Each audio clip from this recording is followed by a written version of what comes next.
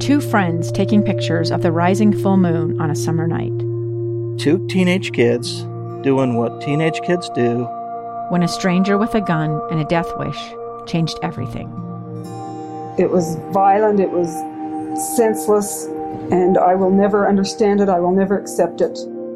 I'm Amy Donaldson, and unfortunately, we're all too familiar with stories about how violence shatters lives. But what we rarely see is how they are rebuilt. In a new podcast, The Letter, we relive tragedy, but only so we can hear the rest of the story. The struggle to reclaim lives, the realities of grief, and the possibilities of forgiveness. I believe in miracles.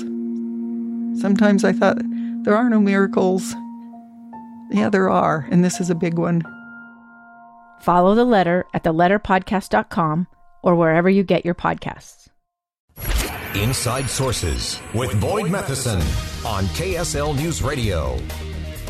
Welcome back, everyone. This is Boyd Matheson, opinion editor at the Deseret News. Thanks for joining us on the extended version of Inside Sources on a Tuesday. Hope you're having a fantastic day out there.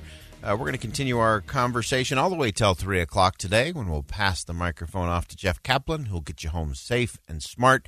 Remember, it is the municipal election primary day today, and in many places around the state, it is time to vote. You have till 8 o'clock to get that vote in, and even if you received it in the mail, you cannot put it in the mail today. You must take it to a polling location to make sure that your vote counts, and this is one of those elections where every vote counts. Wanted to shift gears just a little bit here. We talk about a lot of the challenging things in the news. We talk a lot about the difficulties that the country is facing. And I wanted to focus for a minute. We put this up on DeseretNews.com today, and that is America going to be okay? Is it really going to be okay? And I've had the opportunity over the last year on my podcast and on this station to talk to a lot of the great thinkers and great leaders in our country from both sides of the aisle. And often I want to know, what is the state of the country? And is America going to be okay? And so I wanted to share with you today just a couple of things. You know, by just about any metrics, these are pretty pessimistic, pretty skeptical times in our country. We've had mass shootings. We've had a lot of violence. We've had a lot of divisiveness in the rhetoric of the country. And there's new data from Pew Research that shows that American trust in government institutions is declining. Another shows 85% of Americans think that public discourse has taken a turn for the worse in the past few years. Families are still grappling with all kinds of challenges, college admission scandals, and all of those things. There's plenty to be pessimistic about. But I want to see what the thought leaders really think. Is America really going to be okay? We're going to do this today and again tomorrow because I want to share with you some of these leading voices and what they think about the future of America. So first I want to share with you an interview I had with former Senator Joe Lieberman on the future of the country. Here's what he said.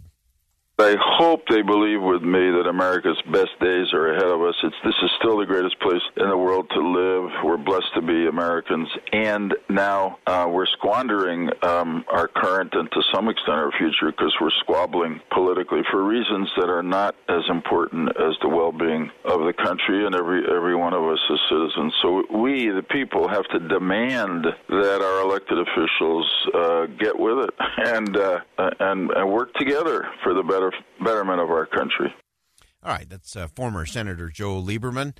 He thinks the best days are ahead of us as a country, and it's incumbent upon all of us to be part of that solution, to hold our elected officials accountable, and to do what we can to move things forward. Another voice who thinks that America is going to be okay is a Pulitzer Prize-winning columnist and author George Will. I had the chance to interview him. And he's one of those that isn't known for being particularly positive. He's a little bit of an Eeyore sometimes in terms of his view of where we are. But this was really enlightening to me in terms of what the prescription is. How do we get to better, happier days in America? Be cheerful. We have far too much teeth-gritted politics and fist-clenched politics. Step back and understand something, that this is a country people are fighting to get in. This is a country with big problems, but that's because it's a big, successful country. And a lot of our problems are the problems of success, how to distribute wealth, because we create wealth wonderfully, how to allocate health care, because we have wonderful, marvelous capacities of modern medicine. So stand back and understand that there's not only a moral obligation to be intelligent, there's a moral obligation to be cheerful while you're being intelligent. I love that from George Will, that there is a moral obligation to be cheerful while you're being intelligent. So it's not enough just to be smart. You got to be smart and happy. You got to be smart and cheerful. You got to be smart and positive. And I agree with George Will that we do have too much of the teeth-gritted, clenched fist politics in this country. And if we're going to really move it forward, we got to step back and get back to that happy warrior mentality that, yeah, we have big problems, but we have big problems because we have more opportunities than any civilization in the history of the world. And that's something to be very positive about. So a great voice. I think George Will's in the yes column that America is going to be okay. Next, I had the opportunity to talk to Sheri Dew, author, business executive vice president here at Deseret Management Corporation. And she offered some really interesting insight in terms of what it takes to get everyone to the table and how that will help America be okay. We do better when we work together, when we learn from each other. We draw upon each other's strengths rather than kind of bristle. Imagine if we could actually pull out of each other the strength that everybody has and put it together, because we'd be solving some of our big problems faster if we did that. I love that from Sheri Dew. It really ties into what we talked about last week in terms of America at its best is not a melting pot. It's actually a salad bowl. When all of the flavors and all of the textures and everybody brings their uniqueness to the table, and together we become something much, much better. Rather than trying to fight against with a scarcity mentality, we need to fight with and bring all the strengths to bear, and that's where solutions really, really happen. All right, final thought for this hour and our focus on Will America Be Okay? And that is my conversation with social scientist and author Arthur Brooks. And he shared with the Deseret News his recipe for expelling what I think is the real problem in America today, and that is contempt. The solutions in our country really start with each one of us. You know, it's funny. There is a tendency to feel really alienated and to feel like each one of us doesn't matter. But the truth is that the solutions to polarization and contempt and anger and hostility, to hatred in our country, there's really only one solution to that, is that each one of us creating an apostolate around us of love. And so therefore, if you remember one thing that I say, it's please figure out a way to answer the contempt that you see on social media, in the political conversations that you have at school or at work, or God forbid, even the contempt you see around the Thanksgiving table, to answer that with love and kindness and compassion and warm-heartedness. And in so doing, you will be the beginning of the next great era of American history. All right, that's Arthur Brooks weighing in on Will America Be Okay? These are just some of the voices. We'll do this again tomorrow, because I do think it's important in the midst of all of the challenges we have in this country to make sure we recognize that America is going to be okay. You can read the full article on DeseretNews.com today.